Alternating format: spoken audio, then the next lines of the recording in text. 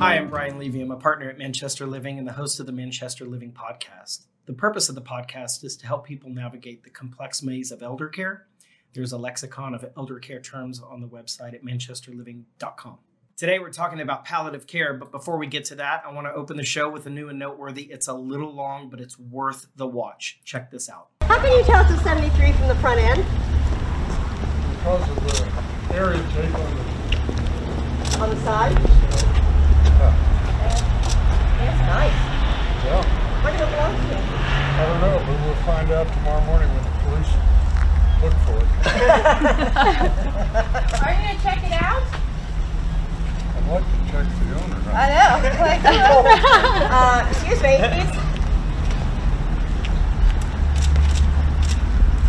This is an automatic. Mine is a stick. Wow.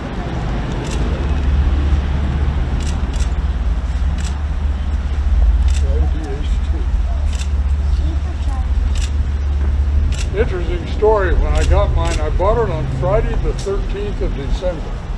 It was a brand new model. I bought it in 72 to 73. And I was going to take delivery of it about 2 days later. And they called me that afternoon and they said, we found some bad paint up in this area. They said, we want to strip it and repaint it for you. Oh, wow. Wow. I said, go ahead and do that. He said, that'll be late or a couple of days. I said, it's all right. So he called me back later that afternoon. He said, we found more bad paint. And I think it was back here on the back. He said, now, what we'd like to do is we want to strip the entire car down and repaint it. Wow. That took 2 weeks. Huh. Oh, wow. It was a brand new car? Brand new car. Wow. That's brand new? And I had it for 3 years, and there was no damage spot on that car after 3 years. Huh. Damage spot? Yeah, but that's it. Yeah. What was the license plate on it? DF20. What is this one? This is a, this has got a big, the big 454. Mine had a 348. Wow. I wanted Was the yours car. like I didn't this? want all the. That's pretty green. Yeah, Back here. Same? I want to see movies. yeah, yeah. And I have this. What is this? What is this?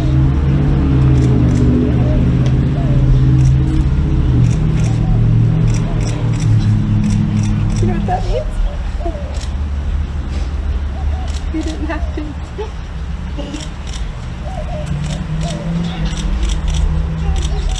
I love you, Dad.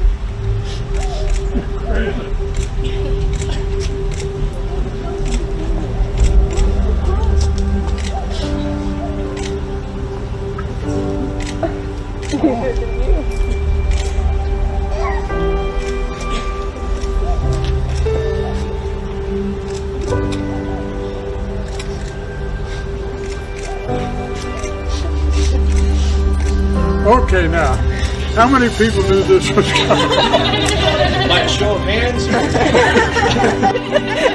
Just followed yourself up, Dad.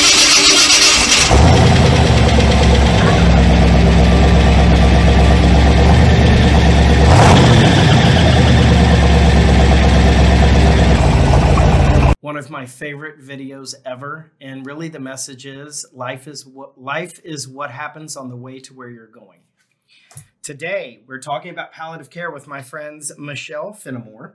You are nurse practitioner and board certified in hospice and palliative care. That's right. With Pyxis Care Management. And Evelyn Steinke, care consultant with Silverstone Hospice and Silverstone Palliative Care. Yes. Thank you both for being here. Thank you. Let's jump right in. Evelyn, what is palliative care? Palliative care, as its definition, is comfort care. So whether that be a care in the form of I'm still seeking treatments, curative treatments, or I have decided to go end of life care, it's all considered palliative care. Michelle, what's the difference between hospice and palliative care? Palliative care is a big umbrella. As Evelyn said, the focus is on comfort, but you can do it at the same time you're doing aggressive care. Where hospice, only comes into play when you've decided to forego aggressive treatment. So hospice is its own service and is meant to be all-encompassing, where again, palliative can include hospice, but it also could include aggressive treatment. So why do families talk about the goals for the service? What are the goals? Well, that's part of what palliative care does. So the clinicians in palliative care meet with patients and their loved ones, whether that's family or friends, whoever they consider in their close circle. And what we do is talk about goals of care. It sounds something easy because I think most of us would say, I just want to get better. That's my goal. My goal is to get cured. Well, when cure is not a likely scenario, there are other things to begin to talk through. And that is a big part of what palliative care does, is to begin to talk about some realistic goals. You know, do you want to be in the hospital in and out with this treatment? And some people really do. Some people think the treatment of, maybe say a chemotherapy is worth being in and out of the hospital. Other people's goals might say, no, I want to be at home. I'm tired of going to the office. So those are goals we talk through in palliative care. Can a patient be on home health, private duty, palliative care, and hospice? That's tricky. That's not a quick answer. Right. Hospice is a special service. Hospice, like I said a minute ago, is more all-encompassing. If you're on hospice, you have to do everything with the permission of hospice, just because it does get tricky. When you say everything, I mean such as physical therapy, such as home health. Usually with hospice, you're not on those other services, although you can have the custodial care services. With palliative care, you usually can do all of those other things. It's hospice that is a little bit more tricky. I find our engagements then we team up with hospice, it's more for advocacy and for companionship rather than helping with ADLs or things like that. You mean through Manchester? Mm-hmm. Or through Cambridge. Through Cambridge. Right. So with hospice care, again, hospice is a medical benefit. And as people progress in their illness, a lot of times it is difficult for them to do their activities of daily living, maybe meaning getting up and showering, dressing, going to the toilet. So if you think about a medical service, that's usually not a part of that. That's not a medical need. So that's what would be covered by Cambridge or private caregivers. Right. Right. And in a hospice, I mean, people think that hospice is with the patient all day long, and that it's not the case. The aide comes in and the nurse comes in and the social worker and all the disciplines come in, but we are not taking the place of the caregiver. The caregiver still needs to come in and be with the patient. Right. And towards the beginning of the service, it's typically ADLs, but as they progress, it's really just companionship and advocacy. I wanted to correct that. Evelyn, how does one get started on service? Anybody can call and request service from a hospice provider or a palliative care provider. And then the provider comes and they get medical records and basically places the patient on service. And depending on where they fit, do they qualify for hospice yet, or are they still not at the point where they can get hospice and they need to be on palliative care? Because there are qualifiers for hospice. Elaborate, please. If the patient is no longer seeking curative treatments, they can go on hospice. So even deeper. Seeking curative. So if they're on chemo, it's palliative. If they are getting dialysis, that's palliative. If they haven't reached the 7C status for dementia or Alzheimer's, that is palliative. But if it's beyond that, it's hospice. So if they're continuing to seek treatment, it's palliative. It's palliative. If treatment's over and now it's truly comfort. Comfort. And relieving pain and just really keeping the patient comfortable. Sure. What does palliative care at home look like? So palliative care at home is you have a doctor, a lot of times it's a televisit every month. It's refilling medications. It's making sure that the family and patients have support 24 hours a day, 7 days a week via a phone call or a televisit, making sure that the meds are there, making sure that the home health is ordered, making sure that everything is available to the patient that the patient needs. It's boils down to let the care providers help the families navigate in this crazy world where there's no map. I love that. That's great. Go ahead. Yeah, and as a provider myself, so I'll speak from the clinician side. When I meet with somebody with palliative care in the home for the first time, I explain it in a couple ways. I'm here to do two things. I'm here to talk about goals of care and what are your goals of care, not mine. I'm just here to talk through what are your goals of care, and let's talk through that in depth. So that's one thing. And then the other thing is symptom management. So that could be pain, anxiety, depression, constipation. But there's a little asterisk with that as well, because I also, at intake, get a list of who their doctors are that they are working with. And before I do start prescribing, I do like to reach out to the doctor if I have not already heard from them to coordinate care, because we don't want to, we work with their providers. We don't take the place of them.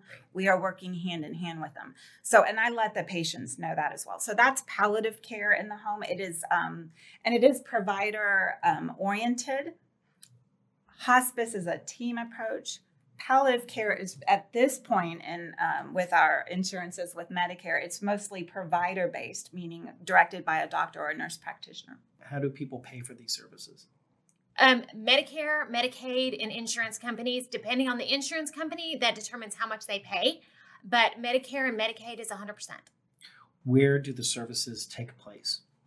Wherever the patient calls home.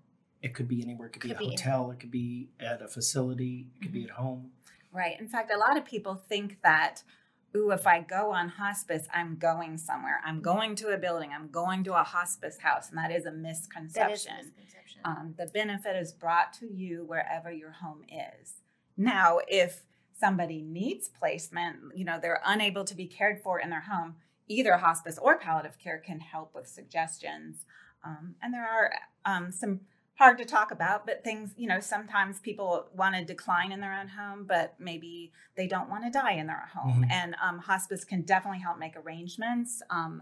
Again, sometimes things are out of our hands, but there's a lot of times we can help predict when it appears it would be time to move, so someone does not die in the home if that is what their wish is. I actually, I had a friend who didn't want to die at home because she was at home with the kids. Exactly. And so it was when it was time, she went in. There are respite homes and hospice homes, etc. Right. So, but it's never a requirement to make someone go there. That is only because of somebody's wish. And the other thing I wanted to kind of clear up, and there's a big misconception that hospice speeds up the dying process. And that is absolutely not the case. Thank you for adding that. That's really important. We actually, if the patient is comfortable, they actually live longer. So relieving that pain and relieving that stress actually helps the patient live longer. So we don't speed the process up. It's almost the misnomer from our grandparents' era of the H word, and hospice means game over. Right. That's not the case. Thank you. Do advanced directives direct the medical care? That is also a complicated question. When you do advanced directives, they're often done in an attorney's office and or a estate planner. They're very broad, very general. So I think I've worked many years in the hospital setting where I get called in to meet with families who are making these difficult decisions. And I ask to see their advanced directives to use them as a guide. But again, they're very general, very broad. And I think families are often let down at how little they do direct them at the time of crisis. So when a good time to rediscuss these advanced directives is when the healthcare changes or when a disease is diagnosed. Because once again, advanced directives are often done when we're healthy, and that is when they should be started. But then they should be readdressed as life changes and when you're diagnosed with an illness. Because there's certain scenarios that are more common with certain illnesses. What I mean by that is, let's say you get diagnosed with cancer versus you getting diagnosed with heart disease or Alzheimer's. Those are three very broad and different disease processes that come, each of those big broad categories comes with likely scenarios that are not necessarily addressed in advanced directives. So So it's complicated. Each case is unique. Right. And that's where, again, palliative care becomes so helpful and important, is because often palliative care staff is the first people to, again, readdress these hard to talk about subjects. And I just want to go back to what Evelyn said a minute ago.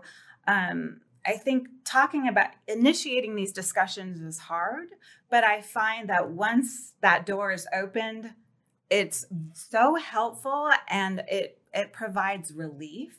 So I always say that I can't make it less sad, but I can definitely help make it less chaotic and less stressful. That's great. And you do see that, and after these meetings are held, that people do feel just relief. Knowledge is power. It is. Yeah. Go ahead. And we talk about advanced directives. We're obviously talking about a do not resuscitate. When you go on hospice, the social worker is always going to ask, do you have a DNR? And that is something that's preferred in hospice. And so it's always something to be thinking about. It's not a mandatory thing in hospice, but it is preferred because obviously at that point you're no longer seeking treatments. So in the resuscitation process is horrifying. And nobody wants to see a family member go through that. So it's just something that families really need to think about and look into as they go through the process of, the difference between palliative care and hospice. Obviously, like I said, it's not mandatory. You can have a DNR or not have a DNR on hospice and on palliative care, but it's definitely something worth a family gathering and a family's talking about. Thank you. When I've met with palliative care patients over the years, there is another misconception that a do not resuscitate is part of advanced directives. And just to clarify, those are two separate forms. Advanced directives are, like we said, maybe done with a estate planner or an attorney, where a do not resuscitate is an actual physician's order signed by the doctor. So I'm just clarifying, these are two very separate forms. Thank you for clarifying that. What services under the umbrella of hospice? I always tell people hospice is like found money. They're going to pay for the hospital bed. They're going to pay for incontinence supplies, medicine, all of those things. Is that also the case for palliative care? No. And that's hard because even I think a lot of our referral sources, and I'm meaning hospitals and doctors, assume, hey, palliative care, you're going to get everything you get with hospice. And you don't. Right now, it's really, again, we can order home health, but you might have a copay for that. You need a hospital bed, we can order that, but it's going to take a while. You might have a copay, things like that.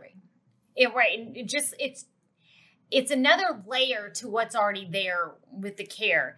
And so anything that's currently with a regular doctor, your medications, you've got your copays for any equipment, any visits, there's still all those copays with palliative. It's when they switch to hospice that everything is covered. So why would one opt for hospice over palliative care? I understand the difference between the two, but does that decision also include, hey, this is going to be really expensive? Do we want to prolong this? What I loved about when I work palliative care is I have zero pressure to get somebody to hospice. However, if what I'm hearing from the patient and their loved ones is, I am tired of going to the doctor's office, I am tired of going to the hospital, these things don't do anything for me anyway, but I don't want hospice, I like to explore that more because I tell them truthfully, well, you know what? You're going to get a lot more services with hospice. Right.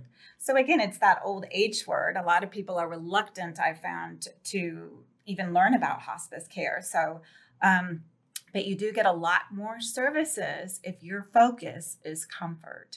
You mentioned hospital. Why would a patient want to or not want to go to the hospital? That really goes back to their goals of care. So if you feel like the treatments you're getting, you have a close relationship with your oncologist and you just want to go for that follow-up and you get blood transfusions so often and they give your loved one energy. Well, those people, who say things like that tell me they're not ready for hospice. Mm-hmm. They are getting some benefit from the treatment. Other times I go to the doctor, I sit there for 3 hours, I come back feeling worse. Right. It's so hard for us to get there. It's miserable. Again, would be something to consider. You know what? Maybe it is time to say, I don't need to do that anymore. I'm not getting benefits So from it's that. really about quality of life. It is, and what quality of life is to that person. Because what's quality of life to me might be Great different point. than quality of life to you or someone else. Great point. And it goes into those discussions with the families, and it's like, what are your goals of care, and what are the things you want to do and not want to do? So if they're saying that, well, they want to see their doctor and they want to do this, and then if they flat out come out and say, I don't want to go to the hospital, I don't want to go, I just want to stay home, then and then they go say, well, I don't want to go on hospital. Well, what you just described to me is hospice. So let's educate again. And then, but I still want to go out, and I still want to go out to take, grandma out to eat. Take her out to eat. She can go out to eat on hospice. It doesn't mean she's laying in the bed and she can't go anywhere. They can still go out. Right. They can still go visit family. Let the provider know where they're going. What's the average? I know we've had residents on hospice for years. What's the average person on service with hospice compared to palliative care? Is there one? I mean, truly, I would say an average of hospice, I don't know the actual numbers, but should be 4 to 6 months.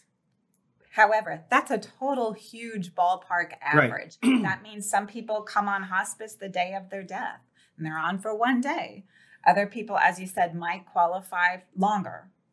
In the background, a nurse practitioner like myself or a doctor is having to requalify somebody to stay on hospice eventually every couple months and for the rest of their life to make sure they qualify. We've had residents that actually graduate from hospice. Exactly. And how they requalify is there needs to show some documentation or show some evidence of decline. If that person is actually maintaining health or even improving, then that would be when you, as you put it, graduate from hospice and maybe go back to other services. And that's another good point. Sometimes people are pretty sure about hospice, but they're thinking, but what if I hear about a new option? Yes, you can stop hospice and then your services do get reinstated as they were before. Right.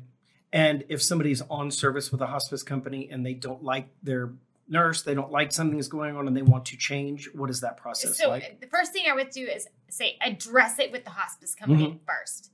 If they can't resolve it, don't drop the hospice company.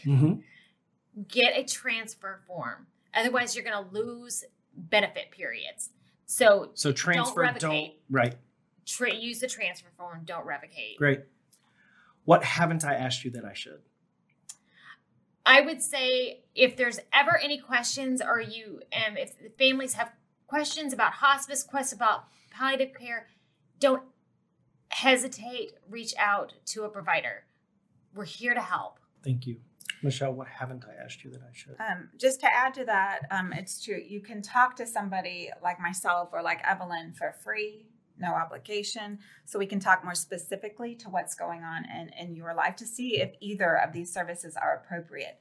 And one other thing I do want to add about palliative care, there's a misconception, we talk about pain management. And yes, palliative care can do pain management, but that is not the primary focus. To qualify for palliative care, you have to have a serious illness. The difference is with hospice, the doctor is saying, I wouldn't be surprised if within 6 months or less this patient dies. Palliative care does not have that 6-month statement, but there does have to be serious illness, meaning you can't just have arthritis, need pain management, and go on palliative care. It has to be related to a more serious illness such as cancer or heart disease. Got it. Very helpful.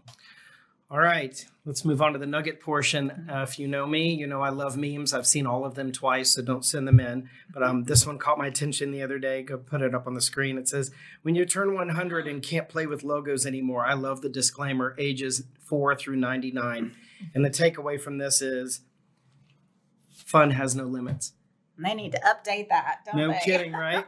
All right, let's move into the lightning round portion of the show. This is really an opportunity for viewers to get to know you guys personally, non-clinically. So let's start with Evelyn, then we'll go to Michelle. Where were you born and raised? Richardson, Texas. Baltimore, then moved to Tulsa. How did you get in this line of work? I was recommended for my life experiences that I needed to share my knowledge with others. Great. Came to nursing as a second career and went from nursing school to ICU to hospice within the first year of graduation. Nice. Can you write in cursive? Yes. Yes. Have you ever lived abroad? No. No. Have you ever been arrested? No. I got a yes one time. Different story. Ever slept in a tent? Yes. Yes. Favorite candy bar? I don't eat candy. Chocolate espresso beans count? Sure. Mountains or beach? Beach. Mountains. iPhone or Android? iPhone. Karaoke, yes or no? No. No. No. Been skydiving? No. No. If you were asked to be a contestant on Survivor, would you go and would you win? No. I haven't even seen the show. Wow. Proudest career accomplishment? Helping others. Beautiful.